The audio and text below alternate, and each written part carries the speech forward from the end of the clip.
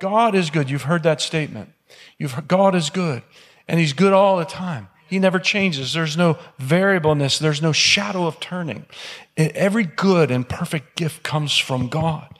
And it means that God always acts in accordance to what is right for you. Always. He acts on your benefit. And this is His true character. And He always has your best interest at heart concerning your present and your future. Now, if you doubt that in any way, guess what? The devil is going to get a stronghold in your life. And you're gonna hold mistrust toward God. You're gonna hold animosity to a certain degree. You cannot let that happen. Well, things didn't work out the way I wanted them to. Ask God about it. And guess what? You're going to find out how He just peels back the layers, gets to your motive, and He also points what the devil did, and he helps you rebuke him, and then get on about what God wants you to do. Somebody say amen. God is good. And it means that He is always acting on your behalf for your benefit. If you feel like you're being humbled, it's okay.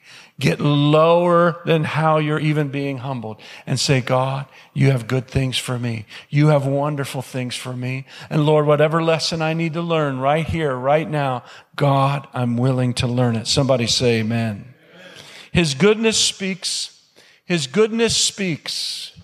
of His greatness. His goodness speaks of His excellence. His goodness speaks of His beauty and His bounty and His generosity and His mercy. He is always good and He never changes.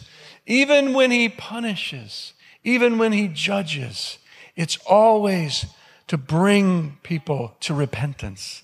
And is not that good? Isn't that good? Yes. And it's not that He doesn't have judgments. He has severe judgments. We know this. But He is always working in His mercy and His compassion toward you. Always. Everybody say always. Look at your neighbor and say always. Dad's looking at over there. You can look at me, Dad. Yeah, always, Dad.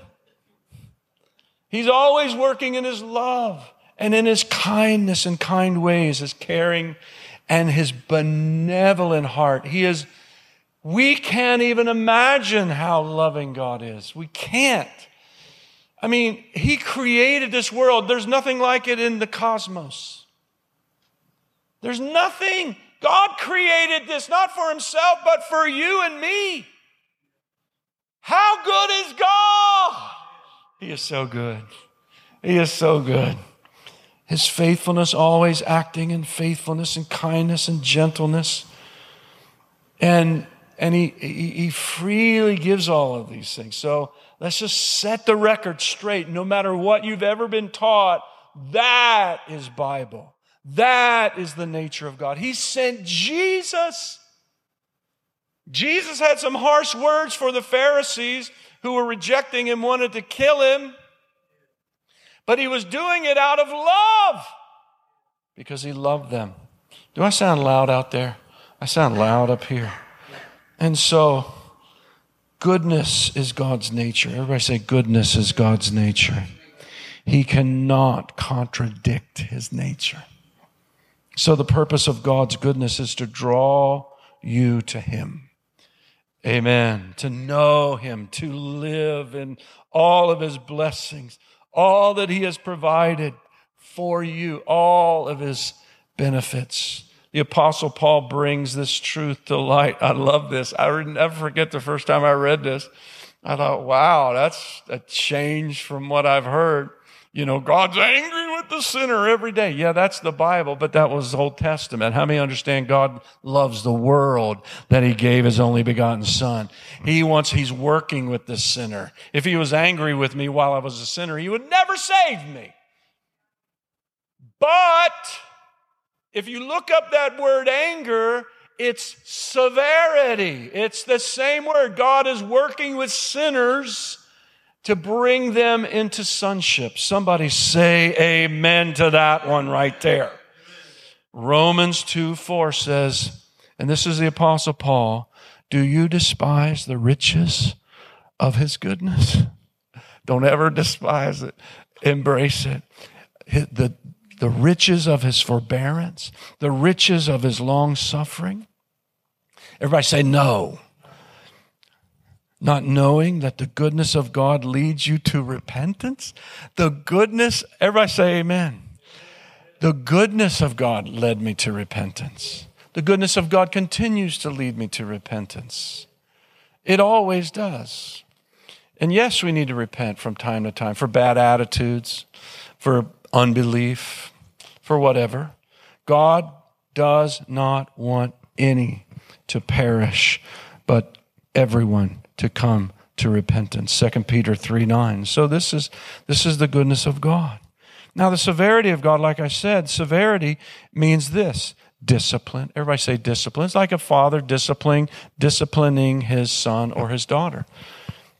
It means rigorous restraint. God will restrain you, just like I said in my past. And listen, remember when Peter, let me finish that statement about my past. There was rigorous restraint to get me to repent. Rigorous. On God's hand, it was heavy upon me. And so it was with Peter. Remember what Jesus said to Peter? He said, Peter, I've prayed for you, and when you are converted, when you repent, strengthen your brethren. Because he knew Peter was going to deny him. And when Peter denied him, it broke Peter's heart. Because there was such conviction on what Peter did. And the Lord just doesn't give up on us. And so Peter felt the constraint. Can you imagine the relief that Peter felt when Jesus came in the room with the 10 that were there, and he saw Jesus, and Jesus didn't talk about Peter's sin. Jesus talked about his scars and his brokenness and his resurrection and the preaching that he wanted Peter to do. Oh, somebody say amen. It also means punishment for wrong behavior. A good father does that. Even God's severity is a demonstration of his love and his goodness. Romans 12:5, starting there, I'll just read it to you. Have you forgotten the exhortation which speaks to you as to sons? My son, do not despise the chastening of the Lord, nor be discouraged when you are rebuked by him. So God chastens and he rebukes. So you have to know what that looks like. I'm not going to explain all of that. You have to know what that looks like. I knew what it looked like. I don't want that to happen in my life anymore. And so, listen to what it says. For whom the Lord loves, he chastens. Whom the Lord loves, he does what? He chastens and scourges every son whom he receives. If you endure chastening, God deals with you as with sons. For what son is there among whom a father does not chasten? But if you are without chastening, listen, of which all have become partakers, then you are illegitimate and not sons, or you're not children anymore if there's no chastening. Ooh, it's awful quiet in here. Furthermore, now you know what's happening in your disobedient loved ones' lives right now. You need to read this to them. Say, the reason why you're messing up and you keep messing up and there's no end in sight, it just keeps getting worse. Romans 12:5-11. Just read it. Somebody say amen. Do you want to be an illegitimate son or daughter? No, not you. I'm just talking to people in general who you know who they are. Furthermore, we have had human fathers who corrected us, and we paid them respect. Shall we not much more readily be in subjection to the Father of spirits and live? For they indeed for a few days chastened us as seemed best to them, but he, that is God, for our profit. Somebody say amen. For our what? For our profit, for our benefit. Not for our demise, that we may be partakers of his what? Holiness. Oh yeah, I forgot it's not up there. Sorry about that. Now, no chastening seems to be joyful for the present, but painful. Nevertheless, afterward, it yields the peaceable fruit of righteousness to those who have been trained by it. Trained by discipline. Trained by restraint. That's how you get trained. Somebody say amen. So that you can partake in the full blessing and fruit of Jesus and never get prideful, never get puffed up, never say it's of me, never, my gifts, my talents, what I've done. No, never. It's always, thank you, Lord. Hallelujah. You are so good. I wouldn't be here today if it wasn't for my Jesus. Somebody say amen. So if you resist his goodness, God's severity will show up. And you resist his goodness by not obeying and doing the will of God for your life, for your destiny. And only you know that. You resist the goodness, his severity shows up, and his severity is based in love and goodness towards you. What is severity again? His discipline, rigorous punishment, or restraint, I should say, and punishment for wrong behavior, like a good father. And so question is, how do you continue? Let me give you rapid fire. You ready for rapid fire? I'm going to give you 6 points real quick. This is a sermon I preached, or some of it I preached last year, but since it was here, I thought, I'll just share it again. Hallelujah. We'll just do it again. And so listen to this. How do you continue in the goodness of God? The word continue means to not cease, to stop, never cease, never end, it will never be terminated. You never give up. You never quit. You stay faithful. You remain and maintain consistency. You go on, you persist, you endure, you prolong, you linger, you restart, you revive, you resume, you take up again and again and again, and you never give up. Number one, everybody say number one. Continue with the Lord. Acts 11:23 says, when Barnabas came and he had seen the grace of God on those new Christians at Antioch, he was glad and he encouraged them all with purpose of heart that they should continue with the Lord. It's your choice. Continue with Jesus. Whatever you do, continue with Jesus. Number two, everybody say number two. Continue in the grace of God. Acts 13:43. Continue in the grace of God. Somebody say continue. Do not give up, but continue in the unmerited favor of God. You can't earn it. You can never earn it. You might as well get used to it. Any works you do out of the goodness of your heart, you're created unto good works. What I'm doing here, it's not because I get paid. It's because I am doing it unto the Lord. Somebody say amen. I'm not doing it. You're not here. None of us are here because, we're doing it for works to get glory for it. No, we're doing it out of the will of God. Somebody say amen. Number three, continue to learn from godly leaders. 2 Timothy 3, verse 13. Evil men and impostors will grow worse and worse. I'm talking about continuing in the goodness of God. This is how you do it. Continue with the Lord, continue in the grace, continue to learn from godly leaders.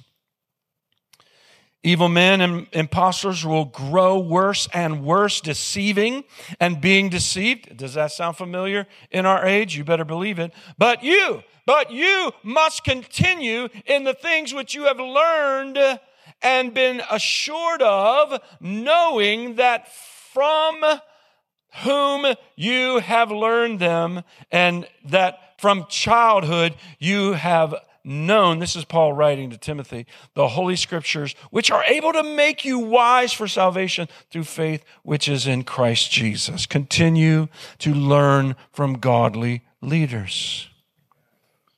Number 4, continue in the Word of God. Not only, if you're going to continue in the goodness of God, continue with the Lord, continue in His grace, continue with godly leaders, but continue in the Word of the Lord. Jesus said it, John 8:31. Then Jesus said to those Jews who believed in Him, and see, some of them, remember, they turned away at this point. They turned away. If you abide in me and my word abide in you, you will be my disciples indeed, and you will know the truth, and the truth will make you free. Hallelujah. Continue in the word. Why? Because it frees you up. It gets you all excited. You're happy to come on Sunday morning. You're not going to go to the First Church of the Frozen Chosen. You're going to come to Life Church where the power of God is moving. You're not going to pillow your head on Sunday morning. You're going to get in the seat of God and be taught by Him. James 1:25. He who looks into the perfect law of liberty, I'm talking about continuing in the Word,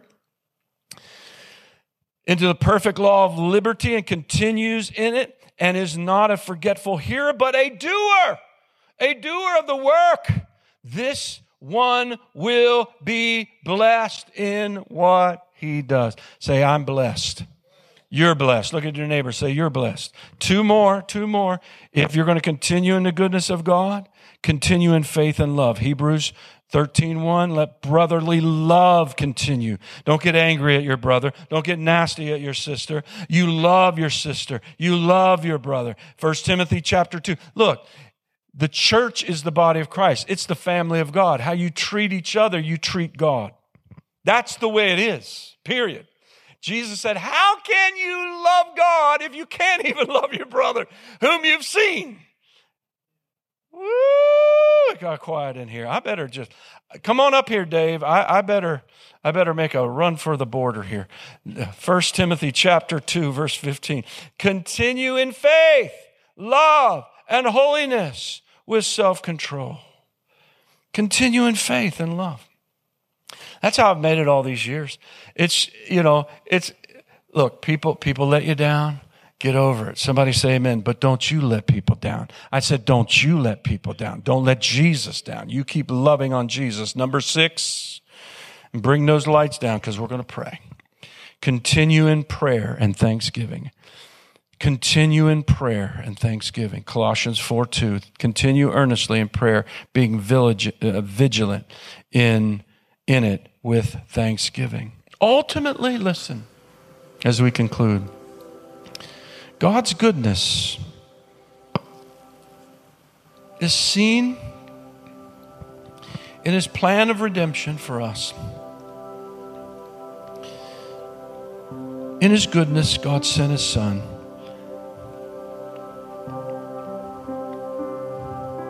In His goodness, Jesus demonstrated the love of God. The goodness of God is at the core of our Christian faith. And I want you to experience all the benefits and none of the severity anymore. Somebody say amen. Stand with me. Say this with me. Repeat it after me. Heavenly Father, come on, repeat it after me. Heavenly Father, thank you for the revelation that you are good all the time. And thank you that your heart for me, my family, and my church are always good. I will renew my mind in this truth of your goodness and your grace toward me. I will not allow the devil's lies or his toxic opinion of you poison me. You are good all the time, and that will never change. In the mighty name, the matchless name, the glorious name of Jesus, I pray. Amen. Come on, let's give God praise right now. Hallelujah. In darkest night, you were close like no other. I've known you as a father. I've known you as a friend. I have lived the goodness